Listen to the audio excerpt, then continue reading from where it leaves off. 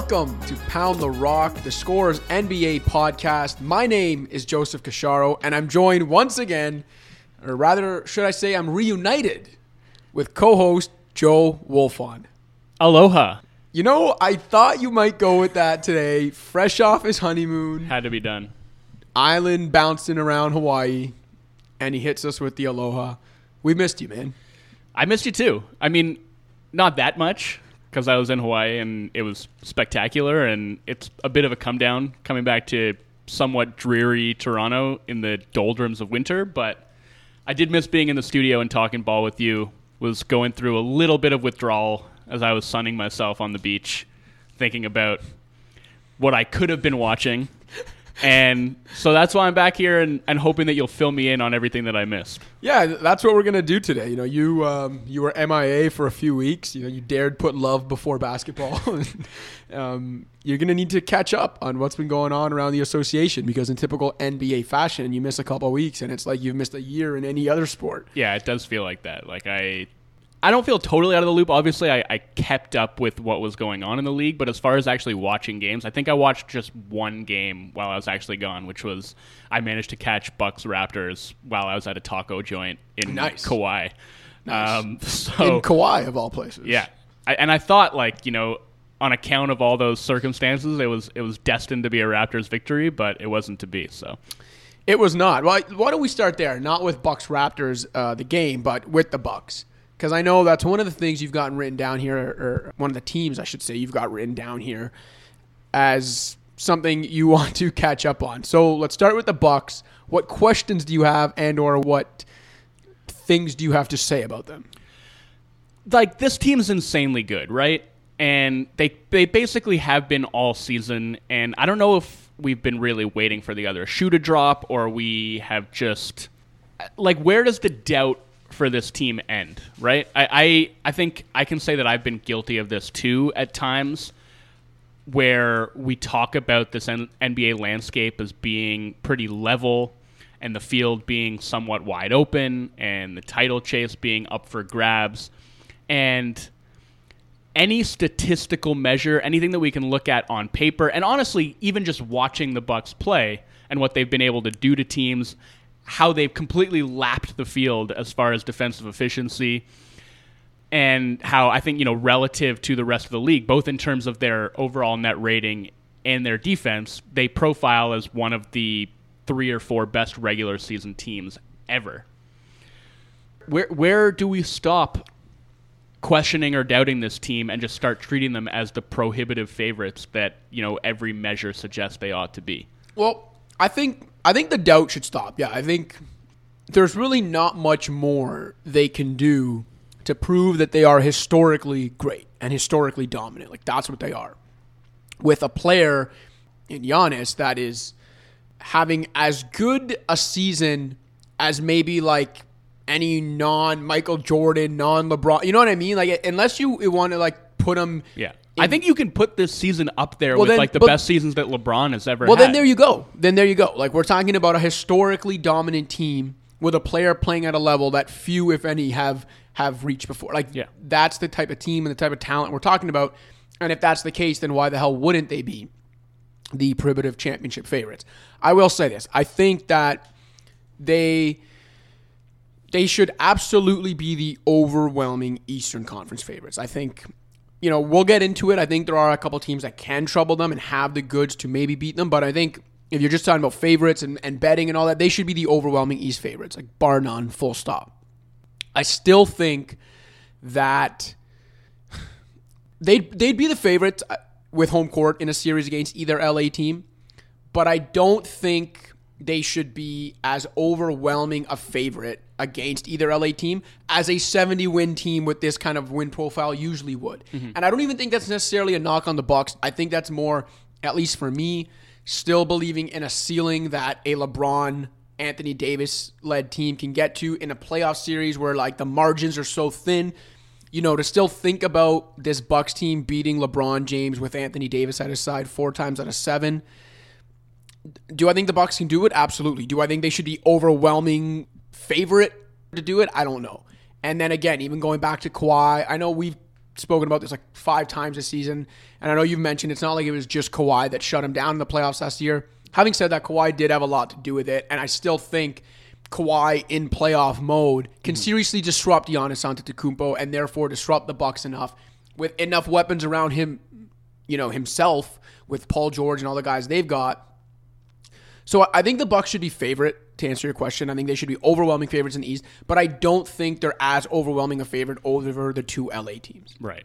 And you're saying that's more a measure of how high those 2 LA teams can conceivably climb in a playoff setting, as opposed to any doubts specifically that you have about Milwaukee. And I'll say this, I think, and we even saw it, we saw it last night against Miami.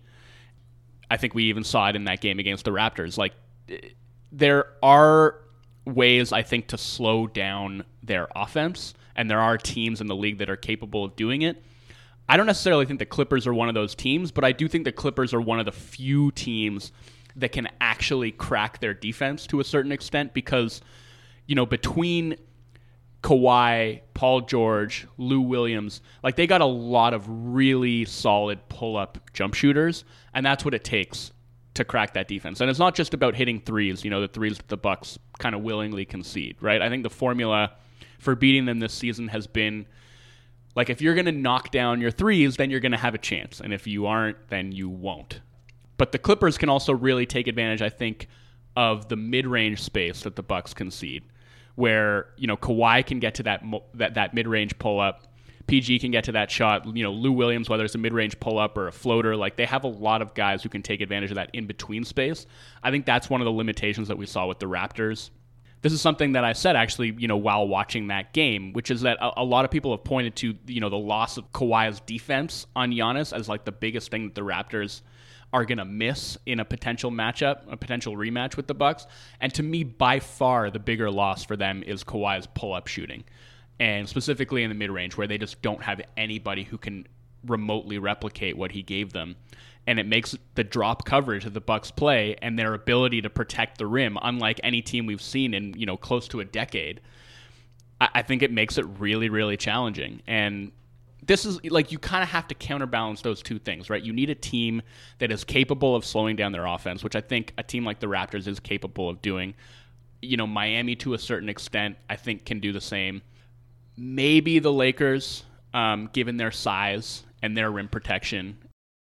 I have questions about the Clippers, even with Kawhi potentially slowing down Giannis at the point of attack and having Paul George there as a helper. I just think their lack of interior defense is really going to hurt them in that regard. And that's why they didn't address at the trade deadline. That's also why I don't give Boston a chance against them. I think Boston's creativity with Brad Stevens and they've been solid defensively. And Daniel Tice has been awesome Tice has been great. He's been great. He's had a great defensive season. As their small anchor in a way. But, you're just mentioning what you mentioned about the Clippers and maybe lacking the size. The Celtics, even more so, lack that size. And, it's fine in a one-game setting maybe in the regular season, but you get to May. Right. And you get to beat a team 4 to 7 times. I'm sorry, but a team, with the size mismatch of the Celtics can't do it. Right. And the Celtics are another team where, and I will talk about Tatum, I think, in a little bit, but his emergence as a pull-up shooter maybe makes their offense a little bit more viable against that Bucks defense as well. But it's just it's really hard to come up with a team that can do it at both ends of the floor, right? And Philly is a team that we've talked about as their personnel can maybe give the Bucks trouble at one end of the floor. Right. But at the offensive end, I don't think Philly has a chance of cracking that Bucks defense. So. They can't shoot well enough to punish the Bucks for the way they play, right? Yeah. So that's one thing. I just think their defense is so difficult to puncture, and I think the Clippers are one of the very few teams that I can see actually doing it. 4 times out of 7. I think 2 teams in the East can, unless you were going to get into that, or were you going to move on? No, I wasn't. Point? I mean, you can tell me who you think they are. I think the Raptors and the Heat can. Again, when we talk about can, I'm not saying I'd pick them to beat the Bucks. I wouldn't pick anyone in the East to beat the Bucks. But if teams can and shape up to be built like they can, I think it's the Raptors and maybe the Heat specifically. And I don't want to put too much into the fact they're 2-0 in the regular season against them, but I do think you saw elements of that in their win last night. You talk about the ways to beat the Bucks, and you were just talking about it. Defensively, you need size, you need versatility, you need to be able to both protect the rim and recover out to shooters. and defend the 3-point line. And I know some of that is luck when you talk about opponents' 3-point percentages, but some of it at some point in a large enough sample size, has to be the way you defend the 3-point line as well. And you got to be able to shoot to punish the Bucks, right, for the way that they play and giving up the threes they give up. I think the Raptors, defensively in terms of versatility, I think the Raptors maybe more so than the Heat. Mm-hmm. But with Bam at the 5 spot, and we know that there's a such thing as playoff Jimmy. I do think the Heat defensively can do it too. Maybe not to the same extent the Raptors can. Shooting wise, the Raptors are, I believe, number 4 in 3-point percentage. The Heat are number 2. And then if you look at opponents' 3-point percentage, the Heat are number 4, and the Raptors are actually number 1. So you look at like the way those teams are built and their personnel, and then with the Heat, they have a guy in Jimmy Butler who can punish you with the pull-up and the mid-range and get to those in-between spots. And he did it against the Raptors in the playoffs last year. Mm-hmm. So I think if you're looking for two teams that on both ends of the court, at least in the Eastern Conference, could derail what looks like otherwise a clear path to the finals for Milwaukee, it's those two teams. And the way things are shaping up right now, Miami stays in that 4 or 5 spot. If they can beat Philly, like that's Milwaukee's second round opponent. I think that would be a tough out for Milwaukee. I think it would be a tough out, but I would feel pretty confident in their ability to get through it. I just, as much as like Bam is an excellent defender, and kind of sticking him on Giannis and having him hang back, daring Giannis to shoot and just having him there to meet him at the rim is a really nice luxury to have. And obviously Butler can wreak havoc on the perimeter. They still have a lot of minus defenders in their rotation, and I don't know, like their 3-point shooting is obviously a big weapon against the Bucks, but I would feel like ultimately the Bucks would be able to solve their defense over the course of a series. Like I think, one thing we saw toward the tail end of that Bucks-Raptors series was the Raptors going zone and that flummoxing the Bucks. I think that's an interesting wrinkle to throw at that team, because a team that is sort of predicated on drive and kick can often struggle against a zone, and that just sort of allows them to keep big bodies near the rim. And they do a really good job in that zone, despite the fact that they give up a lot of 3-pointers when they're in that defense. They do a good job of challenging those threes and essentially making them contested threes that they're giving up. So maybe that's a wrinkle that they could use, but I just don't know that I have faith in that working out over the course of a series. And I also don't know that I have faith in their offense holding up to the point that they could actually win. But I do think they can make it challenging. They've had such a weird season, too, because they've had some real letdown games against inferior competition, but like you look at how they've performed against the best teams in the league, and it makes it hard to ignore them, right? 2-0 against the Bucks, 2-0 against the Raptors. I think their record against, above 500 teams is second only to Milwaukee in the Eastern Conference. So they've performed really well against the teams that they're going to be facing in the playoffs. And you do wonder whether that is more an indication of the quality of the team, or whether we should be alarmed by the letdown games that they've had against teams that are worse than them. Yeah. I still think that this is a team that will have something to say come the spring. And I think, whether they might lose in the first round to Philly, if Philly gets healthy and that's the 4-5, and I don't even think that would necessarily be that much of a disappointment for the Heat. But as I've said all season, I think even if you beat them in the playoffs, I think they're taking something from you in that series. I just think they'll grind you to dust, Right. And they also aren't that far out of the 6th spot. Like, they could potentially fall. Like, it depends. I don't have faith in the Pacers catching them. I mean, I might have more faith in the Pacers catching them than the Sixers catching them at this point, given the Sixers. No, that I agree. But so I think if anyone falls to 6, it would be Philly in that case. Like, I don't think the Heat are going to fall to 6. Yeah. But okay, so to close off this Bucks thing, I think one of the big questions about them, and it was the same thing last year, is, do they have a good enough number 2 to win a title? And I think it's been overlooked how good Chris Middleton has been this season. He's played like a legitimate superstar, right? And I feel like so often we get into these weird and kind of arbitrary semantic distinctions where, like, oh, is Chris Middleton a star? Is Chris Middleton a superstar? And, like, I don't entirely know what that means all of the time, but I think he has absolutely played like a superstar this season. He is having one of the best shooting seasons of any player in the league right now. I mean, he's going 50, 40, 90, and I think it's actually like 50, 44, 90.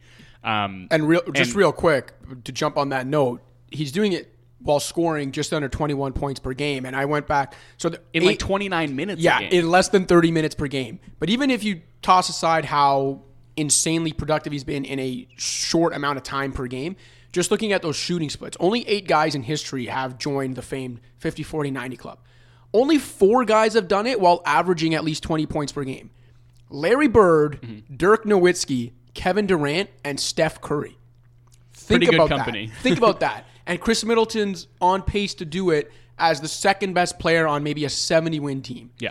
That's a freaking superstar. And, I feel like his defense has been overrated at times, but he's at worst a solid defender, And given the scheme they play, like his defense, I'm not going to say like it doesn't have to be good, but they have such reliable rim protection behind him. It doesn't make it irrelevant, but it's like as long as he's kind of contesting threes, chasing guys off of the arc, putting forth, solid rear view contests, or just get in passing lanes and help at the rim as basically every Bucks player is expected to do, he does that exceptionally well. And like that's the thing about the Bucks defense, right? Everybody has these sort of, aside from Giannis really, who's just roves and wreaks havoc all over the floor, everybody has these kind of clearly defined roles, and it simplifies things for all of them. And the fact that they're doing it now for a second year in a row, like they just look so comfortable and confident running that scheme. And with Middleton, it's like, shooting off of the catch, elite. Shooting off of the dribble, elite. Shooting out of pick and roll off of screens, elite. Shooting out of the post, elite. He is a 3-level scorer and a 3-level shooter who is doing it like in basically every way imaginable. And it has become so difficult to prevent him from getting to his spot and bothering his shot to the point that like you actually feel like you have some measure of control over it. Like he just looks, obviously, like I'm not putting him in Kawhi's category or comparing him to Kawhi, but like it's a little bit similar in the way that like there's only so much you can do, right? He's going to get to his spot. Most defenders that you put on him, he's going to be able to shoot over top of them. And it just seems like you can't really do much to affect his jumper. And he's been, like you said, like he's been playing at a superstar level this season. So I think that question, to me, has been pretty definitively answered. Yeah, he's not like the rah-rah on billboards being featured in NBA commercials guy, and I think a lot of people think of superstars as that guy, but if you want to talk about production and on-court value, he's a superstar. Yeah. 2 notes I've got on the Bucks before we move on, and it's actually from last week's game against the Raptors. One of them was that you mentioned you watched that game, so we can talk a little bit about it, but the way that Giannis almost picked the Raptors apart in that game. And he's been a good playmaker for a couple of years now. Mm-hmm.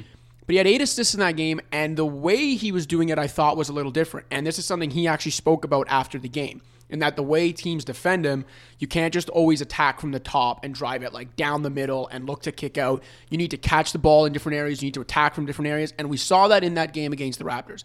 He was cutting on the baseline and catching it and then making plays off the catch, not for himself, but for others. He was getting it at the elbows. The Bucks are running their action, and he was making plays there.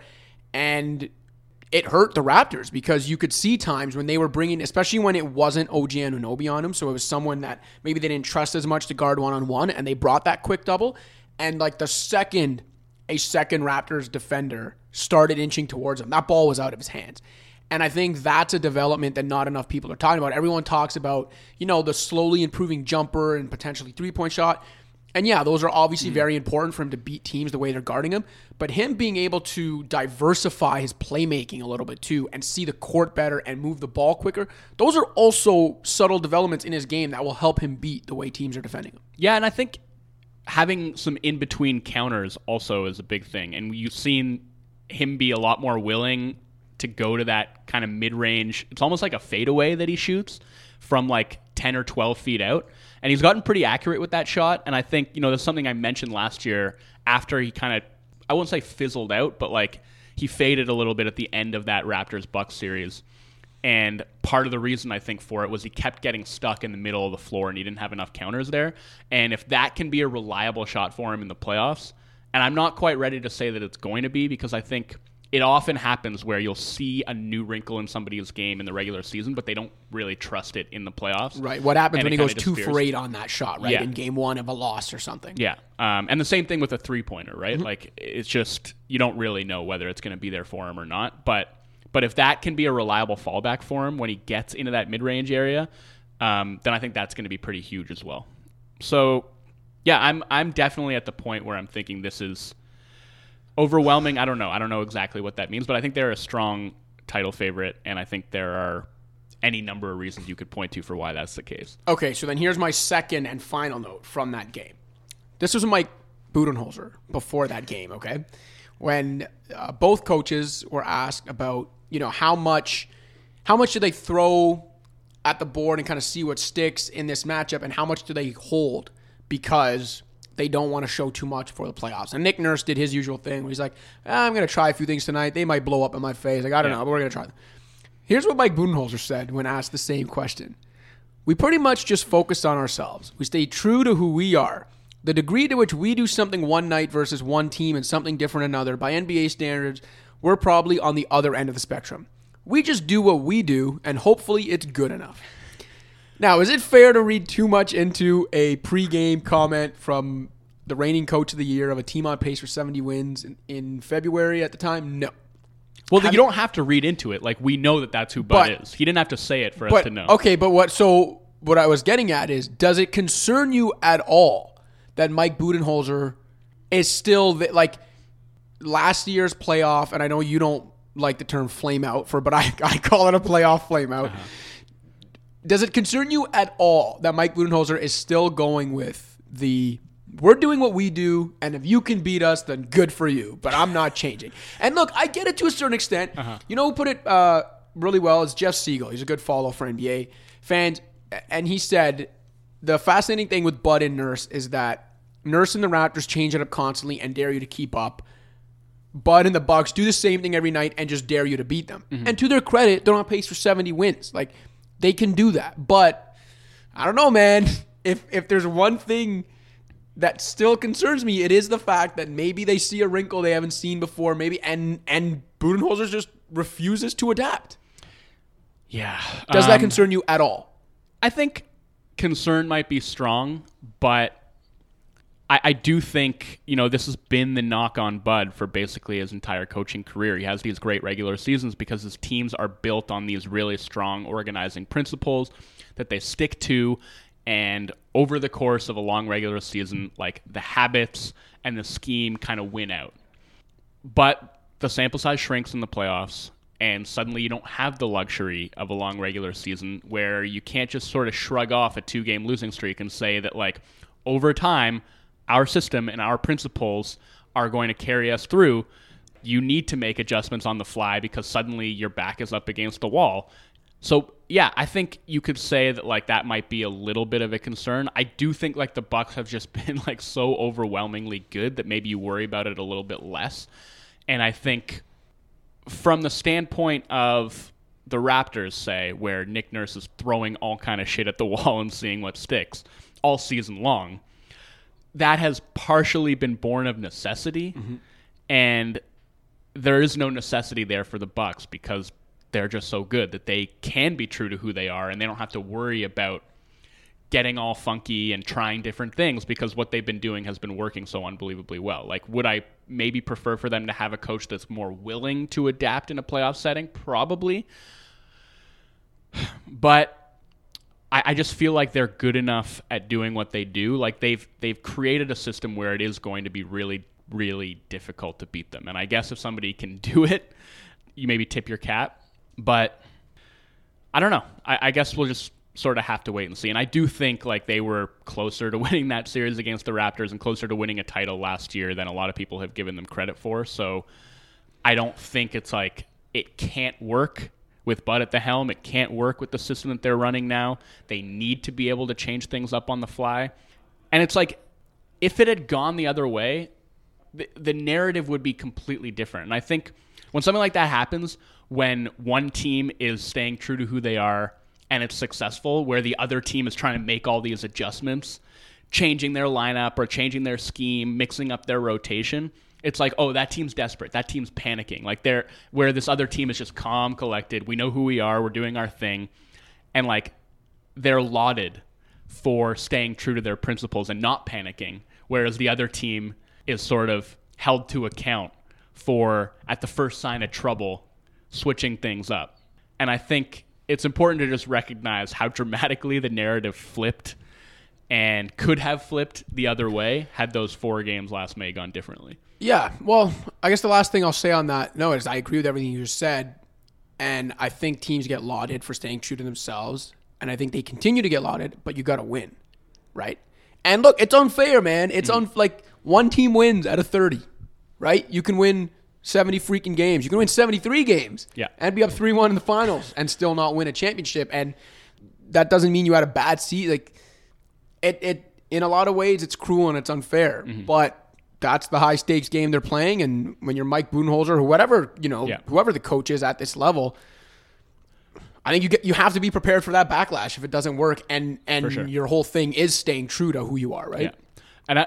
And one more thing that I will say about why I feel like their system has been as successful as it is like they are so goddamn good in transition and running off of defensive rebounds.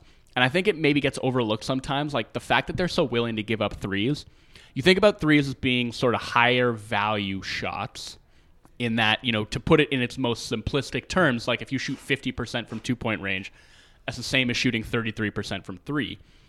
But what maybe doesn't get taken into account all the time is that if you shoot 33% from 3, like that's a lot more missed shots than if you're shooting 50% from 2. The Bucks are an incredible defensive rebounding team, but they also happen to be able to just like leak out and get out on the break really effectively, despite the fact that they kind of keep everybody back to defensive rebound. And the fact that they can marry those two things, that they can pull in like 80+% of defensive rebounds and then also destroy teams when they're running off of misses. When they're coaxing all these 3-point attempts, which means they're coaxing a ton of missed shots, it's giving them that many more opportunities to get out on the break. And it's like a positive feedback loop that I feel like they're taking advantage of as a way to turn defense into offense that I think has been really, really effective. 100%. That is something that dries up a little bit in the playoffs. So, like, that's something, I mean, you can look at every team that excels in transition. They still excel in transition in the playoffs, but it's cut down significantly just because teams value every possession so much more, and they do get back in transition. But all right, we just spent like half the podcast on the Bucks, and I was supposed to be catching you up on everything going on around the NBA. So let's move on. We're going to head out west to the Rockets, to a team that did come very close to winning a title, as we mentioned a few minutes ago, and knows about the pain of having great years and it fizzling in the playoffs and then it feeling like you had a terrible year. So the Rockets have stayed true to themselves in a way that is unlike any other, and in a way that is like Daryl Morey and Mike D'Antoni saying, F it, if we're going down our way and staying true to ourselves. And that is going as small as any team has gone in our memory, with PJ Tucker at center. Now, they're not necessarily small across the lineup. Like, they have good size in other spots. But overall, when you've got 6'5" PJ Tucker as your center, you're a small ball team. The Rockets have mostly excelled since doing this. So you had the question in there for me, but I'll ask you, has your opinion about their playoff outlook changed at all? A little bit, yeah. I think just seeing, to me, the big thing is how well they've been able to defend with this look. Like, I didn't have any doubt that it was going to electrify their offense. I think the extent to which it has unlocked Russ has surprised me, because just given how poorly he played to start the season, it would have been tough to foresee him doing this, even though I think they made that move in a lot of respects with him in mind. And it was easy to see how that could free things up for him, uncluttering the floor, basically just going 5 out. You think about, it's not really 5 out, I guess. It's more like 4 out, 1 in. And in the past, when teams have kind of run that 4 out, 1 in system, it's like a big guy in the middle of the floor surrounded by shooters. But, the Rockets have essentially done for Russ what the Bucks did for Giannis, in that, they've made the middle of the floor essentially Russ's domain alone, and everybody else, their job when Russ has the ball is to space the floor for him. And that's just made it really tough for teams to help at the rim, because there are dangerous shooters all around. Russ has never really played in space like that before. Never had an opportunity to really do so in OKC. And while I think he's been a really effective pick-and-roll point guard in the past, it's clear to me that this is a more effective use of him. than using him in the pick and roll, because all those times, essentially, when you had a big man rolling and Russ would end up pulling up from the free throw line, something, it was a shot that he was pretty effective at hitting at certain points in the past. Now he's basically just able to get all the way to the rim, and it's unlocked him in a way that I couldn't have totally foreseen. But to me, the impressive thing is that they have managed to... They were 8th in the league in defensive efficiency since the trade deadline until last night, when the Knicks, the mighty Knicks, the Knicks, who accumulated every power forward in the league in the offseason, finally found a perfect use of all those power forwards, which is to overwhelm this small Rockets team with size, pull in 20 offensive rebounds, and manage to beat the Rockets. And I won't say expose them, but at least exploit the Rockets in a way that... This is what worries you about that small lineup, right? Is that they are... Since the trade, they are dead last in defensive rebounding, they are dead last in offensive rebounding rate, and they are dead last in overall rebounding rate. And that's going to be a bit of a concern. But I am a little bit more encouraged about their ability to hang defensively with this small look than I was when they initially made the trade. Covington has been just such a perfect fit there. And you talk about PJ Tucker being the center, but Robert Covington has been the rim protector in most of those lineups. He's averaging 2.5 blocks per game since becoming a Rocket, which is totally absurd. And I think, it is important to note, if they are going to switch every ball screen, not even every ball screen, they're just going to switch every screen, period.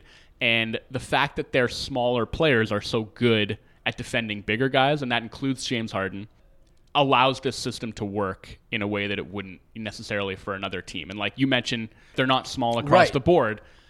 That's what allows this to work, right? And that was the same with the Warriors when their death lineup took the league by storm.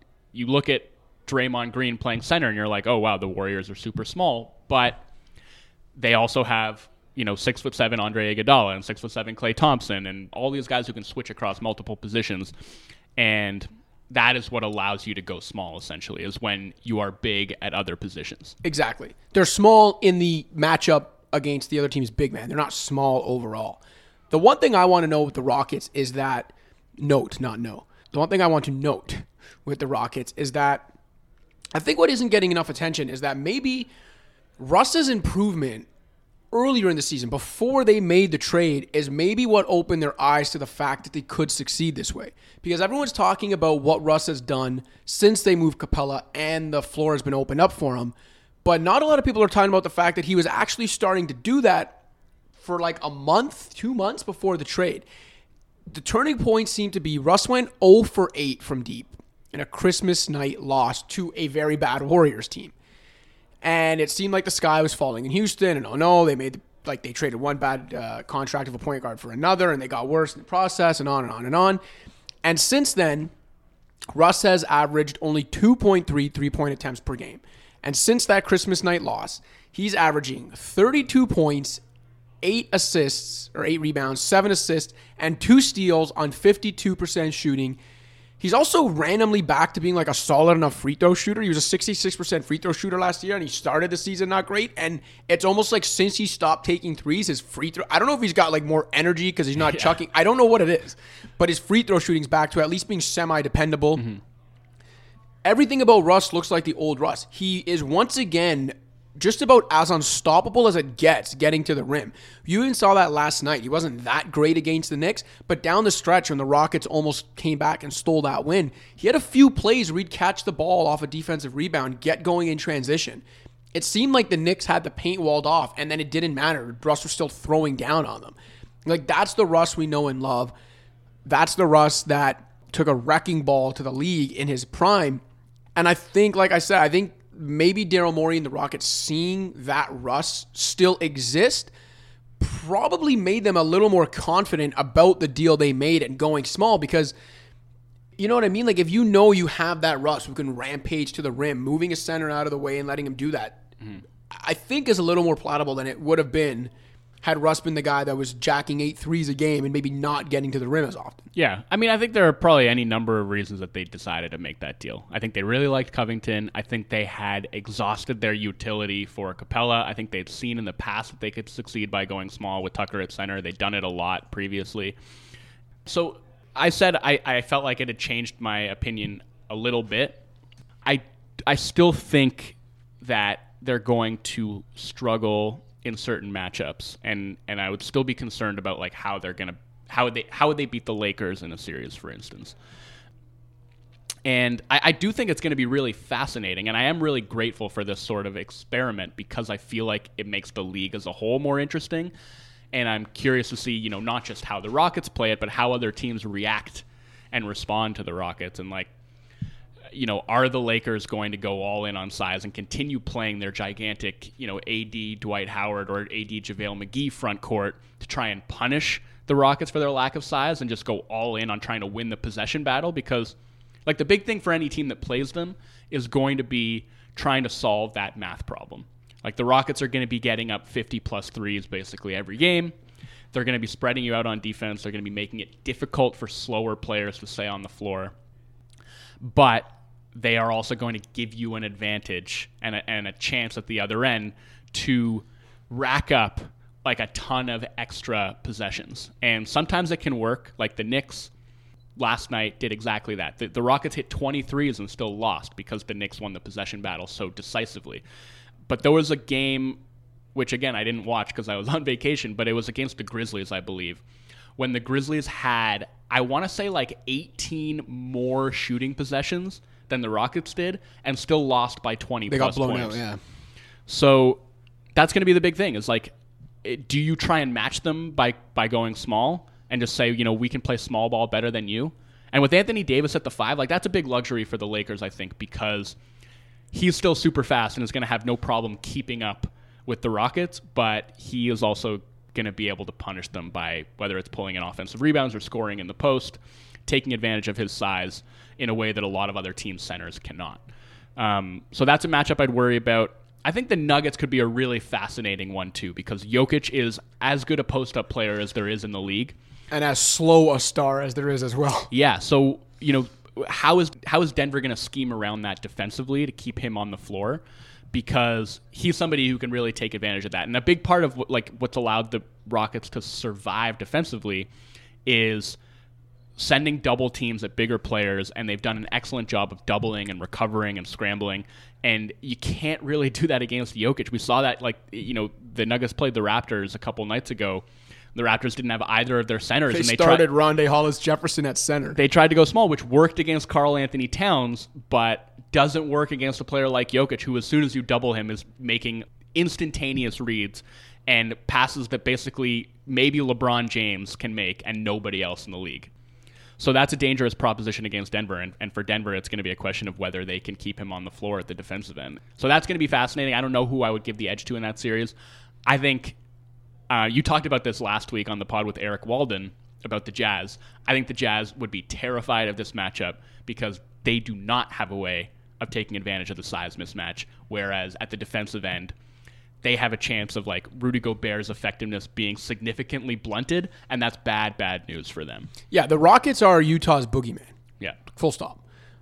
Another thing I think is interesting, too, with the way Russ has played the last couple months is you've basically seen an end to those like janky defenses completely designed to stop James Harden.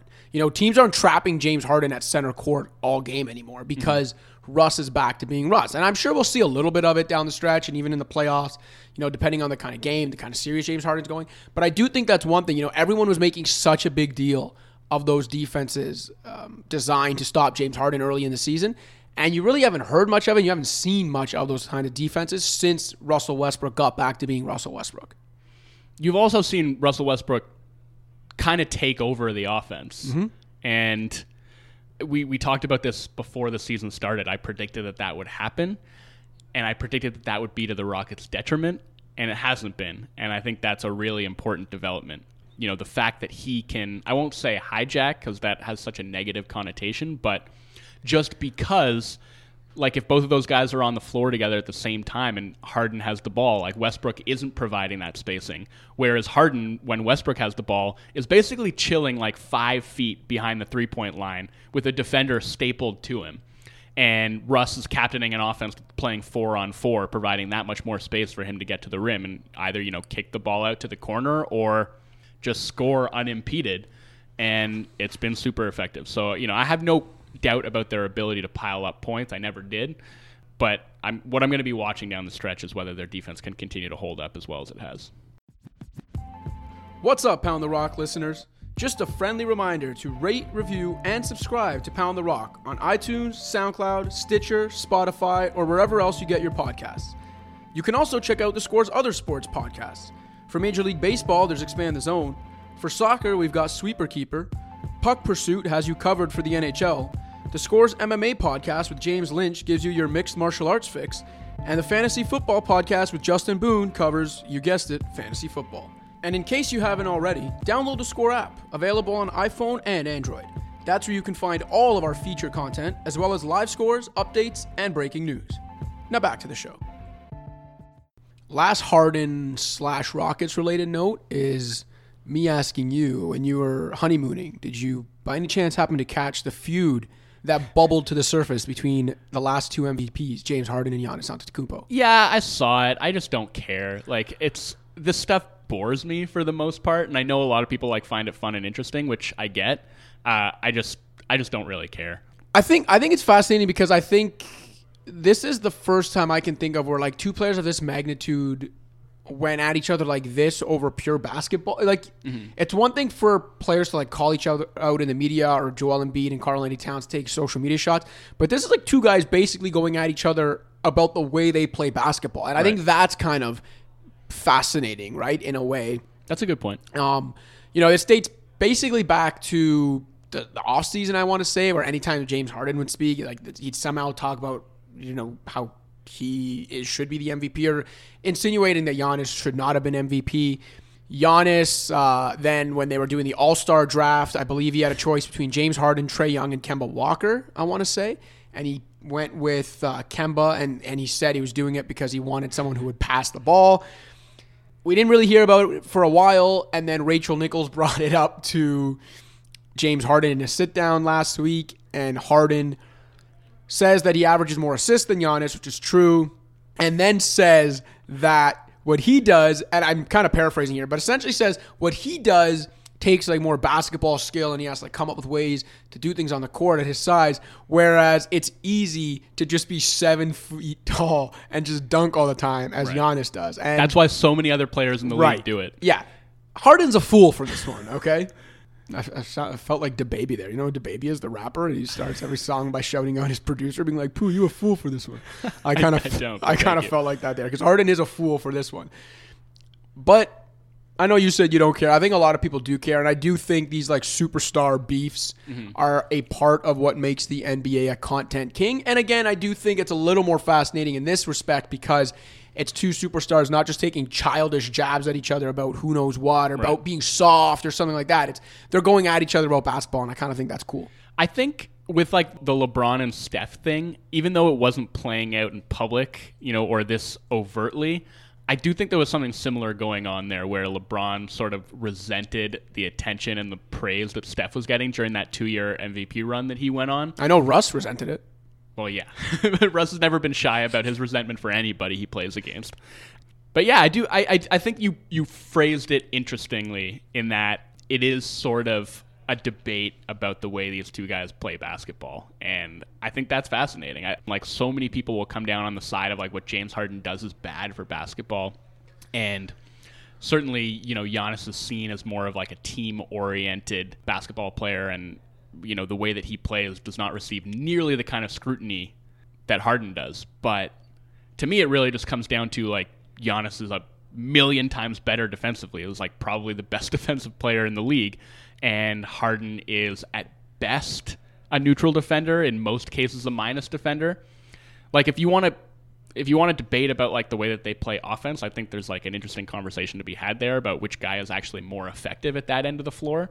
But if we're debating about who the MVP should be or who is better, to me it's as simple as Giannis is the best defensive player in the league. That's all it is.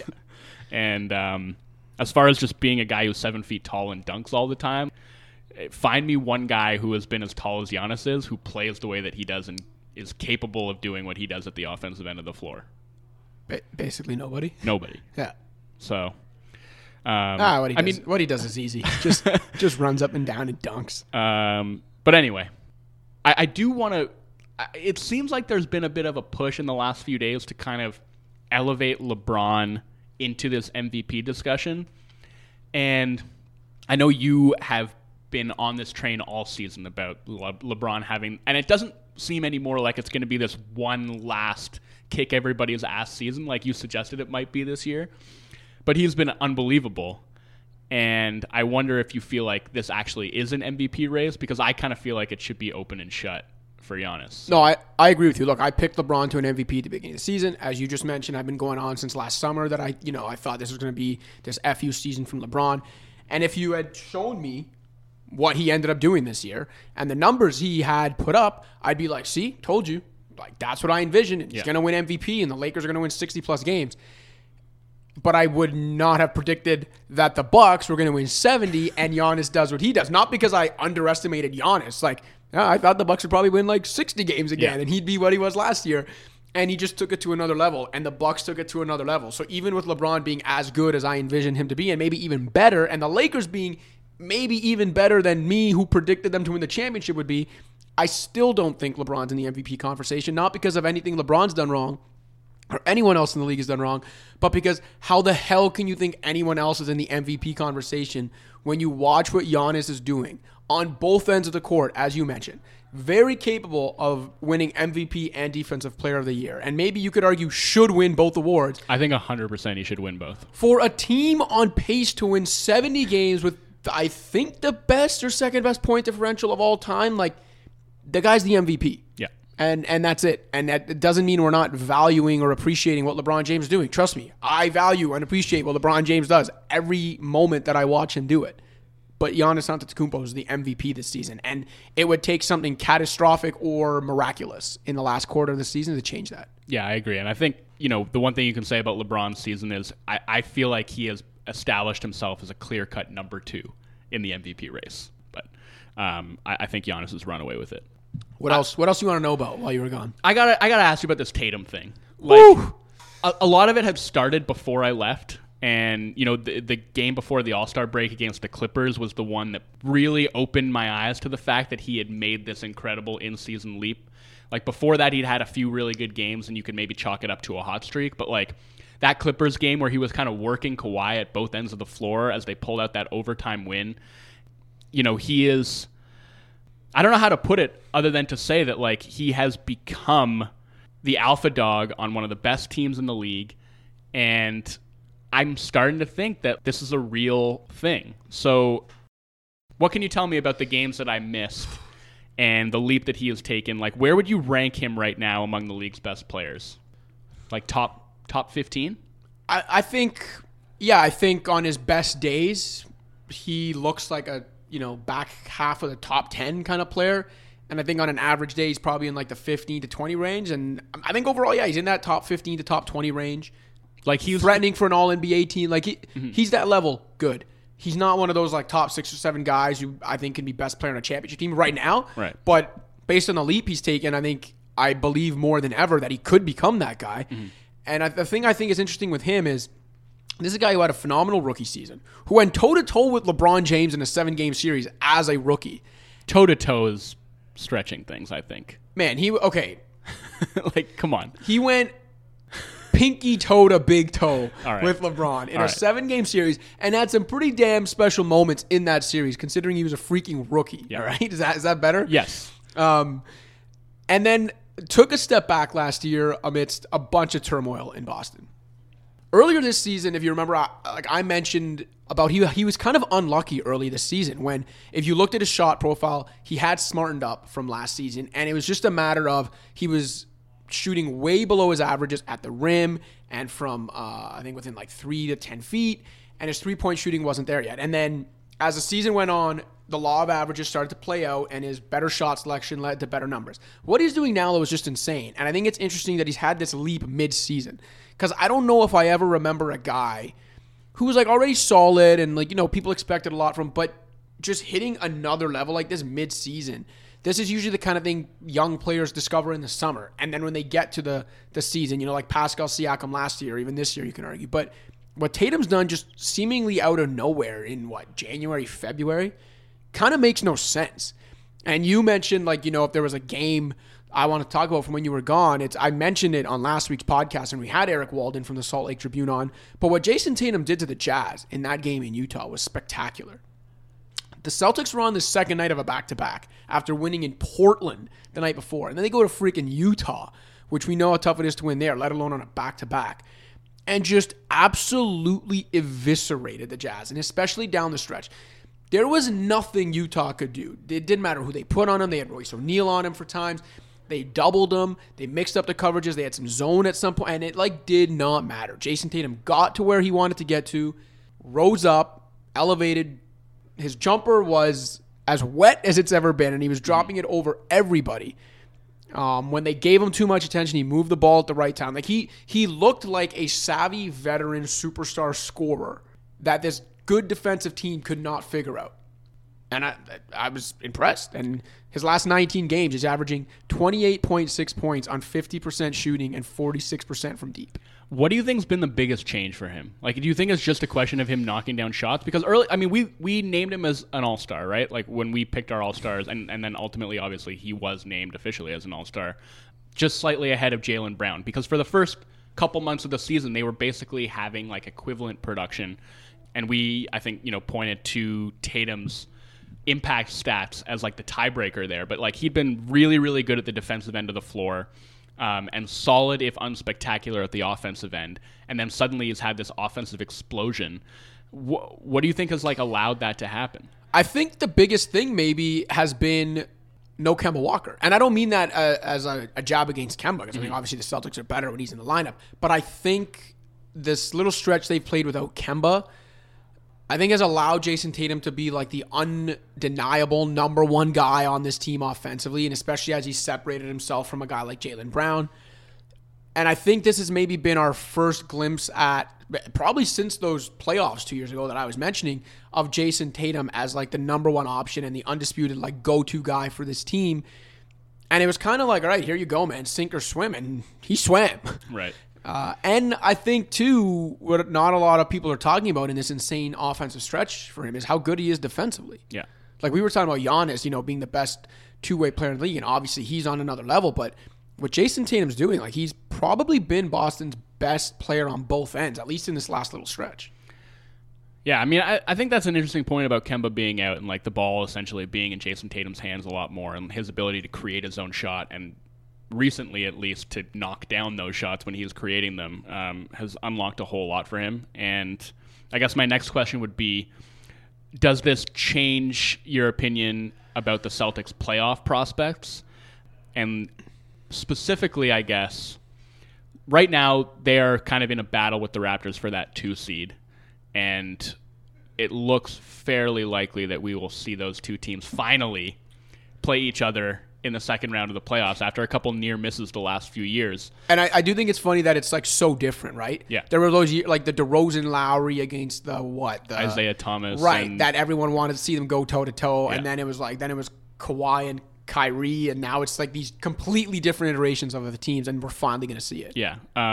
So assuming both teams are fully healthy, who do you think wins that series? And what chance do you give the Celtics now of coming out of the East?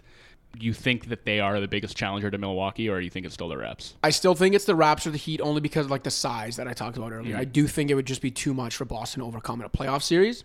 But I agree with that, but I actually do think that the Celtics offensively are better equipped to take advantage of the Bucks defense than either of those teams are. And Tatum's development, I think, goes hand in hand with that, right? Mm-hmm. As you mentioned, the type of player who can punish Milwaukee with the pull-up game and in that in-between game. I think Tatum probably can better than anyone else on the Celtics or anyone on the Raptors.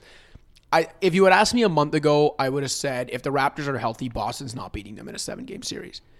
I think now, I still think the Raptors are the better team and a little better built for the playoffs still, but I will say that I now think if Boston gets the 2 seed and gets home court, I think they can beat the Raptors. And it now seems like they would have the best player in that series too, which is maybe significant. I'm still not ready to go that far. But I think Tatum's made it interesting. He's made. So hold up, you're saying Siakam's better than him, or are you saying Lowry's better? I still think Lowry would be the most impactful player on the court. Yeah, that's an argument I can maybe get behind. I think Tatum's gotten to a point where like I would have trouble going with that. Yeah, I think I would put him ahead of Siakam at this point, just given what he can do off of the dribble and the struggles that we've seen Siakam have, trying to feel his way through this sort of like primary offensive role. But given the Raptors' injuries, and I think we saw it, the last game with Fred VanVleet out, anytime essentially that like one of those point guards is out of the lineup and so much of that ball handling and playmaking responsibility falls on Siakam's shoulders, I think he's really struggled with that. And it's been the opposite with Tatum. Like you mentioned, Kemba goes out and he rises to the occasion and thrives and in fact like grows his game in a way that like we haven't yet seen Siakam do. So who would you take in a Raptors-Celtics series? Raptors-Celtics series on neutral territory. I think it's a 7-gamer. I think it's like pretty close to a coin flip, honestly. Both these teams have been so great this season, at both ends of the floor. Like even we talked about what the Celtics kind of lack up front, but like defensively they've been outstanding. And they've been better offensively than the Raptors have, although like I think the Raptors' injuries have had a lot to do with that. I think if it happened right now, if like magically you could make both of these teams healthy and they could play right now, I would give the Celtics just the slightest of edges because I think they have a lot more shot creation than the Raptors have. And I think that can be a big difference maker in a playoff series. I think it might just go with whoever gets home court advantage. And I think that's what makes this final quarter season for both teams very fascinating because, for the longest time with the Raptors, I thought if they just got finished in the 2 or 3 and avoid Milwaukee, they would get to the conference finals. And now I'm not so sure about that. I think they need the 2 seed to beat Boston. Okay, my last question about this is, let's assume that the first 2 All-NBA teams for the forward spots, we have Giannis, LeBron, Kawhi, and Anthony Davis. I'm assuming that AD is going to be in there as a forward. I feel like they might put him on as a center, just to balance it out? Yeah, I could see that. But okay, he's played the vast majority of his minutes. All right, for the sake of your question, let's imagine he's a forward. Okay, so there are 2 All-NBA forward spots remaining on the third team. Between Tatum, Jimmy Butler, assuming Butler is listed as a forward, which I think he's mostly been a guard this season, but he was listed as a forward on the All-Star ballot. Same thing with Middleton. So you got Tatum, Butler, Middleton, Siakam, and Brandon Ingram. 2 guys for the 2 last spots. Who are you taking? I'm dropping Ingram. Yeah. Should we put Zion in this mix? Oh, my. I think I'm dropping Butler, actually. Really? Oh, man. I don't know. This is tough. Yeah. And then, like, Middleton, it's hard to argue against him being All-NBA, given everything we said about him. But then it's also, like... second best player on a 70-win team. Then you can also argue he's got, like, the smallest load to carry out of these guys. Like, I don't know. Yeah. But then you also have to look at what he's done, like, when Giannis hasn't played. I know. I think you're probably going to give Middleton a spot. Yeah. So then it's like, who do you pick between Tatum, Butler, and Siakam? I think if you take recency bias, it'd be Tatum. If you take the whole body of work, maybe Siakam. And if you go with, okay, like, don't be too smart about who's the best player in the 3, then you'd go with Butler. So that's a long way of saying I have no idea how the hell I would pick. Right. And there's also a chance that, like, if Paul George essentially gets back to the level he was like, he hasn't been that great this season, but there's certainly a chance that over the last 20 games of the season, he just goes bananas. Like, he's absolutely capable of that, and he could be in this conversation too. The NBA is ridiculous with the amount of star talent in it. Also another reason why they should abolish the centers from all NBA selections. I can't disagree with that. All right, so we were just talking about Paul George. Let's move on to the Clippers, because while I've been gone, I wasn't watching games, but I was keeping up with some NBA podcasts and listening to some of the concern trolling that was going on, and it seems like a lot of people are legitimately worried about the Clippers, and I want to ask you, is there any reason to actually worry about or doubt this team? No. And I didn't even pick them to win the title. And I think let me put it like this. Any concern you should have about this team is a concern you should have had at the beginning of the season, whether it's the size you mentioned, maybe the lack of depth in the front court, the potential way that, Kawhi and Paul George resting and or being hurt might affect their seeding. Like, those things are legitimate concerns, but we've known about those since the summer, basically. I don't think anything that you've seen in the season should concern you, because the fact of the matter is that when they're fully healthy, they have not lost yet with their full roster intact. what is that, like 6 games? I think it's like 9. They're like 9-0 or 10-0. But like the point is, they have not lost when they have their full stable of players. Other than like, I guess still LeBron, and maybe that's it. I don't know if there's a player I trust more in the playoffs after what we saw last year, and then in his last 2 playoff runs, really, than Kawhi Leonard. Mm-hmm.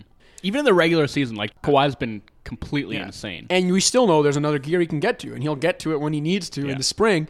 So like, they're still incredibly deep.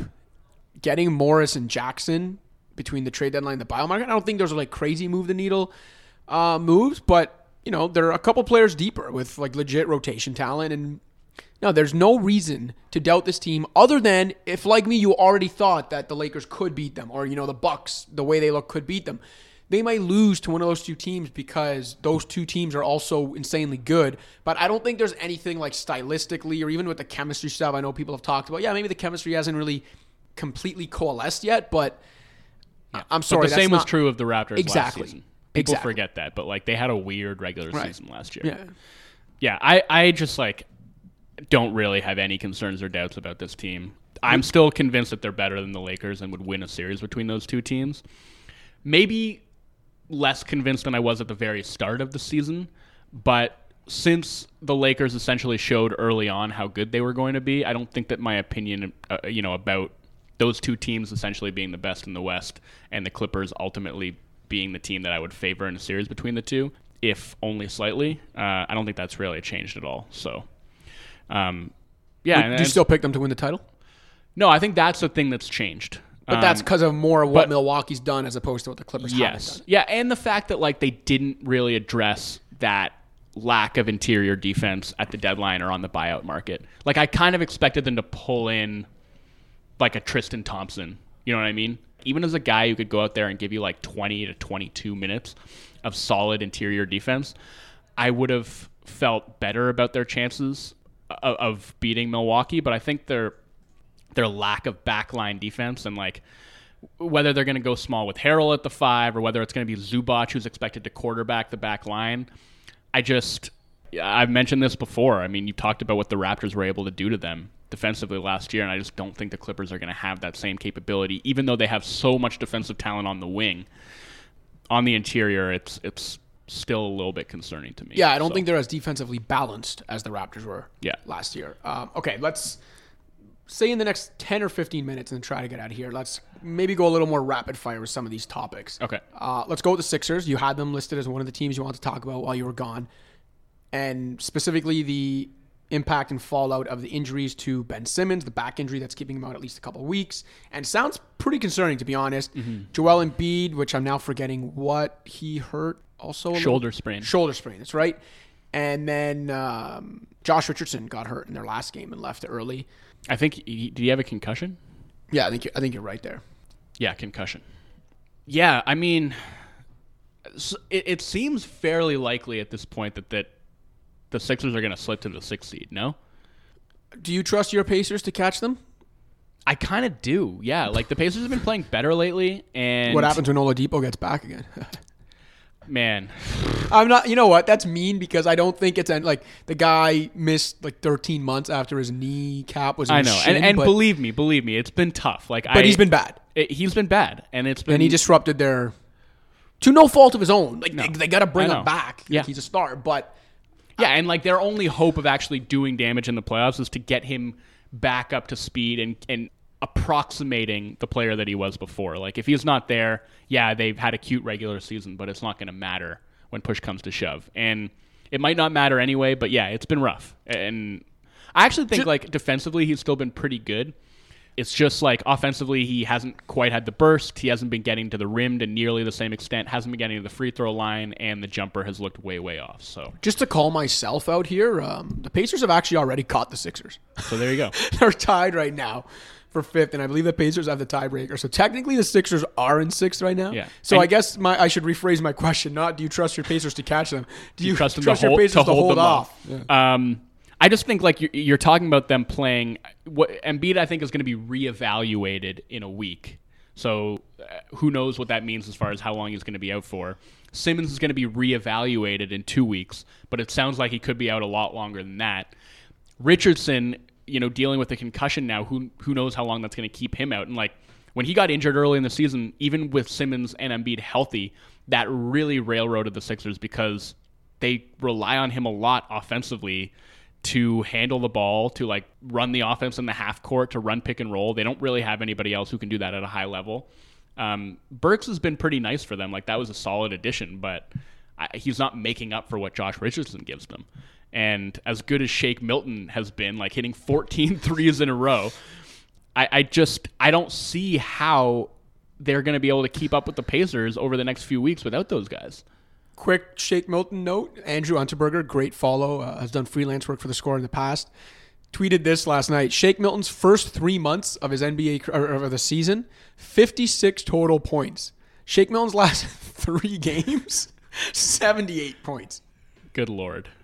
And I mean, that's a nice story for them and also potentially meaningful if and when those guys get back. Having a shooter like that, being part of the rotation and being potentially reliable. I don't know if he's going to be reliable or not, but that could be a potentially huge development. We don't know whether Simmons is going to come back this season and like what shape he's going to be in when he does. So I guess here's what I'm thinking. Let's assume that everybody does make it back healthy and they go into the playoffs as this very unpredictable, very dangerous 6th seed. Is that worse for them, or is it worse for the 3 seed that they're going to end up playing? And that's basically looking like Toronto or Boston. It's worse for the 3 seed, and I don't even think that's a question. Yeah. Like, I think... Because for the Sixers, it might be good. They stay out of Milwaukee's 100%. bracket. No, I was going to say, I think the best thing that could happen for the Sixers might be to finish 6th and kind of start hitting their stride just around, and like basically have full health and just starting to click in like April, and not worry about that 4 or 5. You avoid that grindhouse of a series against Miami in the first round. You avoid Milwaukee to the conference finals. And again, this is assuming they're healthy. I think they would like their chances against either of Boston or Toronto in the first round if they're fully healthy, even though they can't win on the road. Home-road split is one of the wackiest things that's happened all season. 28-2 at home, 9-22 on the road. I think it's worse for whoever finishes third between Toronto and Boston. And I think agree. Everything we already said on this podcast, even more so between the Raptors and the Celtics. They should fight with everything they have for the 2 seed because it's the difference probably between... I mean, I know they still have to play Philly in the second round. It's only 1 round difference, but there's a big difference between like going toe-to-toe with the Sixers in a good second round series as opposed to losing to them despite having home court in the first round. That's a tough pill for either of those teams to swallow. It is crazy how big a difference there's going to be between finishing third and finishing second.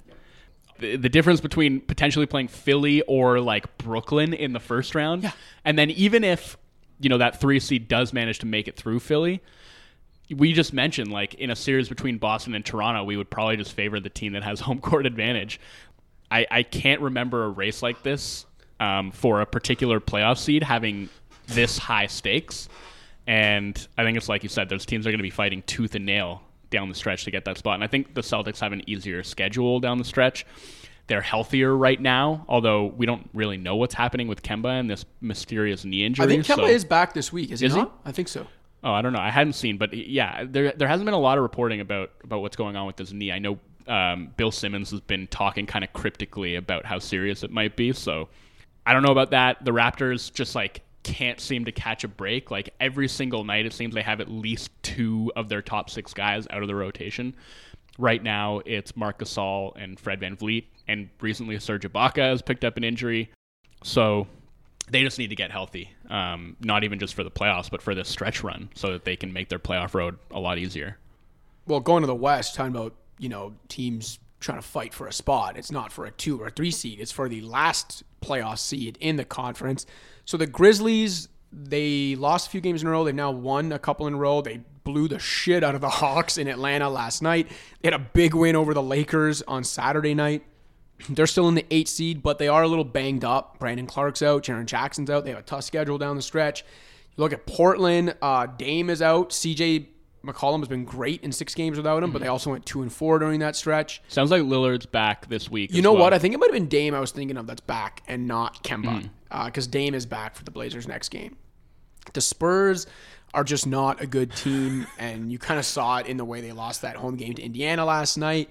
The Suns, I think, are more than 5 games out. The Kings are like a very weird, unpredictable team that can look like a playoff contender one night and look like the worst team in the league the next, which brings us to Zion Williamson's New Orleans Pelicans, because they are getting or are healthy at the right time. They're playing well. They have the easiest schedule, I believe, of all these teams, and I think they have the highest ceiling of all these teams.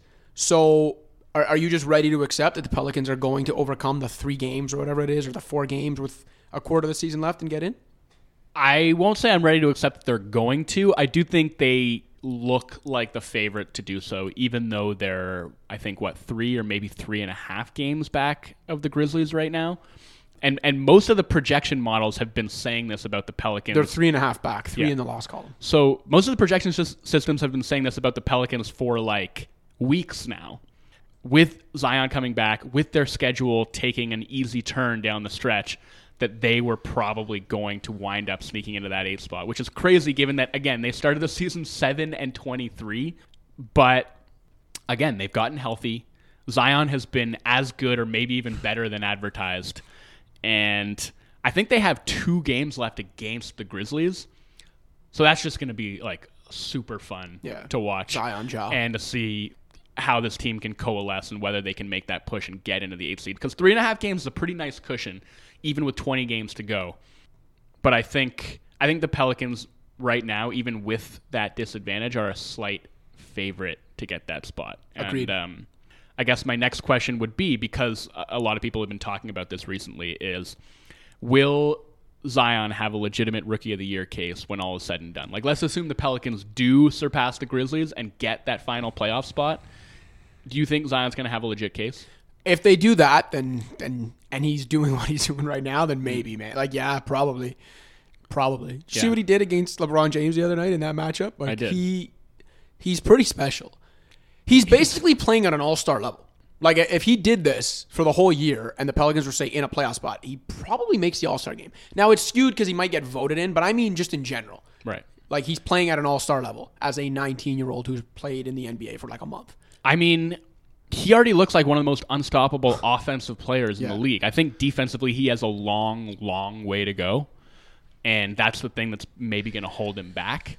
But I'm looking at him and thinking that like this could be a top 5 offensive player within the next couple of seasons. Yeah. Like he's just completely unstoppable. Like that combination of speed, bounce, like his second jump, his brute strength, like the combination of all of that stuff in one package is just, it's impossible to keep him off of the block.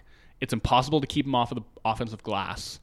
And it's impossible to prevent him from getting like those deep seals early in possessions when he's just sprinting down the floor and like getting low post position and going to work.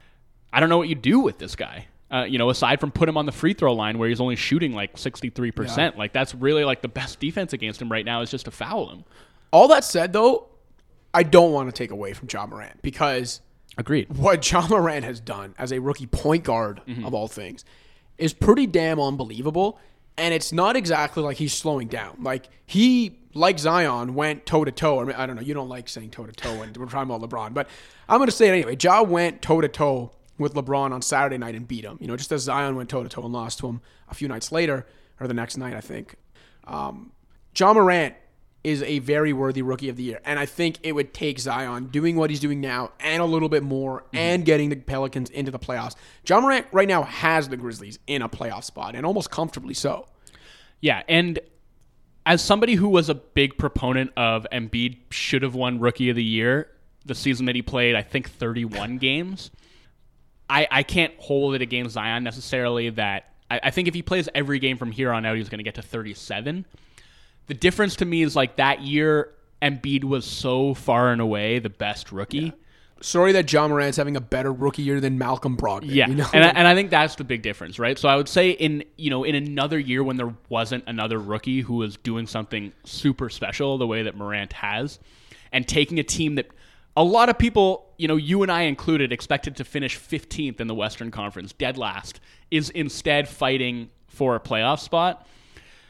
I think like that is a significant difference maker when it comes to taking the whole season into account. And it's not Zion's fault that he wasn't healthy for the start of the season, but the fact is, at the end of the day, you're going to be looking at a guy who's played less than half of the season compared to a guy who has played pretty much the entire thing and has led this upstart team that nobody expected to do anything into playoff positions. So I think it is awesome that these two rookies and seemingly potential transcendent talents are going to duke it out for the last playoff spot in the Western Conference. Yeah, and we're going to be, knock on wood, that Zion can stay healthy, but like we're going to be seeing them duke it out for years and years to come. So. Hopefully for bigger stakes, which I think they will be. Yeah. Okay, last thing. Does either of these things pique your interest of things that developed while you were gone? Well, I guess Leon Rose taking over the Knicks technically happened while you got back. But Leon Rose taking over the Knicks and or the Lakers giving J.R. Smith and Dion Waiters a chance. Do you want to, in like 60 seconds or less, discuss either of those things? Or are you so insulted that I'm even asking you about the Knicks, J.R. Smith, and Dion Waiters that you just want to walk out of the studio? The Lakers working out J.R. and Dion, like, it's just not going to matter. Strictly for the lulz. Yeah, like, neither of those guys, I don't think, moving the needle in one direction or the other for the Lakers. So I guess it could be a nice story if one of those guys gets signed and has a chance to contribute even a little bit to a championship contender down the stretch. I think Waiters right now is probably a significantly better player, and I would think would have a better chance of contributing to that team than J.R. Smith would, because J.R. Smith looked pretty cooked last season, and then I don't think played for like the last 2-3 months of the year, and then hasn't played all of this year. Has he been playing overseas? That's a good question. Did he play in China? No, that was years ago. No, I don't think he has. So I would say that Waiters, like, he's the guy that I would choose. And obviously I know you get into that hazy, quote unquote character concerns conversation. And I don't know. I think a lot of the time that stuff can be overstated and oversimplified. And I don't necessarily think that like bringing in Dion Waiters would do anything to derail the Lakers. I just don't think this, like, one way or another is really moving the needle. So that doesn't interest me all that much. Also not moving the needle, Leon Rose in the New York Knicks. Like, we'll see. A lot of people are talking about the fact Leon Rose was a very powerful agent. At one time, he represented LeBron James. Most recently, before he took this job, he's still representing Joel Embiid, Karl Anthony Towns, and Devin Booker, and everyone's saying, well, maybe he can get those guys to come to the Knicks. So the problem is, if you look at those three guys who were his biggest clients at the time, they're free agents in 2023 or 2025. So if you're counting on Leon Rose's former clients to come in and save the Knicks, you're going to be waiting a while. The Knicks are going to have to build through the draft and build through trade, and we know how that's gone for them. And yeah, did it work for Bob Myers going from being an agent to an executive? Sure. Did it work for Rob Pelinka? I'd still say the jury's out. What worked for Rob Pelinka is that LeBron James wanted to play in LA. Other than that, there's been some very bad examples of agents turn executives. Look at Lon Babby in Phoenix. It's not a surefire thing just because Bob Myers and Rob Pelinka have had some success with it. I still think if you look at where the Knicks are with the young talent they have, I think they're so far away from anything barring signing like a max level free agent. So, like, I don't know. Like a Fred VanVleet? Well, yeah. He'd be a great signing for them. He would, because you know what the Knicks need? They need a point guard. Like, they need to surround RJ Barrett and I guess Mitchell Robinson. Yes, with a point guard and some shooting. Yeah. And Fred VanVleet addresses both of those needs. So yeah, sure, do that. Do you have any, okay? So the only question I have: do you have any faith whatsoever in a Knicks rebuild around RJ Barrett and Mitchell Robinson? I mean, I like RJ. I think he has a chance to be pretty good. He had a great game last night against the Rockets, by the way. There are some red flags for sure. Like, the shooting is definitely a concern, and like the fact that what's he shooting from the free throw line right now? RJ? Yeah.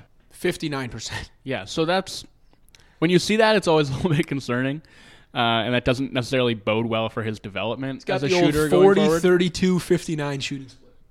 But I like his skill set as well. I think he's a pretty solid passer and playmaker, and like obviously has shown the ability to create his own offense in spots, and that's going to get better over time.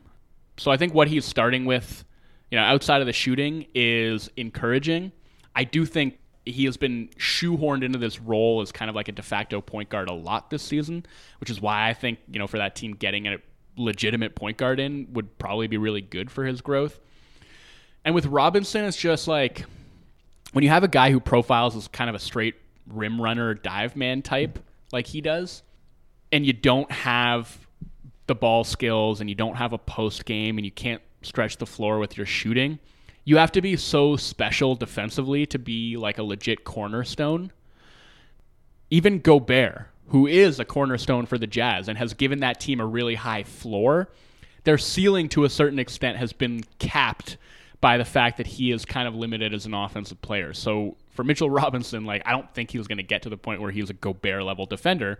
He's already proven to be a very solid rim protector, and as he sort of sands down the edges of his game, the kind of over exuberant impulses that lead him to bite on every pump fake and leave the glass naked sometimes as he goes for shot blocks that he probably shouldn't, and essentially learns to use his physical skills in a more restrained way at the defensive end. Like, he could be a high-end defensive player, but I don't know that leads to him being like the cornerstone of a contending Knicks team if they don't fill in some of the gaps on that roster with like some high-end free agents, as you said. Yeah, I'd say so.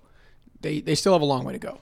You went way longer on the Knicks than I ever imagined you would, but I guess that's what happens when you've been away from the game for a couple of weeks and have a lot to get off your chest. Mo Harkless, also, I want to say, our guy. How can you be so heartless? Has been great since the Knicks acquired him. They're outscoring teams with him on the floor. I was disappointed that they didn't find a way to reroute him to a third team, honestly. Like, would the Thunder not have been willing to give up like a second-round pick to get Mo Harkless? I like that you just call him Mo Harkless. No, I'm saying on this podcast, forevermore, he will be known as Mo Harkless and nothing else. But, like, they could have used him, man. Like, really used him. A few teams could have used him. And instead he's toiling away on this Knicks team. And I don't know. I just hope he winds up on a good team next year because that's a player type that I feel like a lot of teams around the league could use. All right. You got it all off your chest? Yeah, I think so. It's good to be back. Yeah, it is. It's good to have you back. We will be back probably next week with something closer to our usual 45 minutes to an hour. Apologies for going 85 minutes, but I do think we had a lot to fill our boy Wolf in on. I appreciate it, man. Thank you for your patience. Yeah, of course, always. For Joe Wolfond, who is back, I'm Joseph Casciaro. Pound the rock.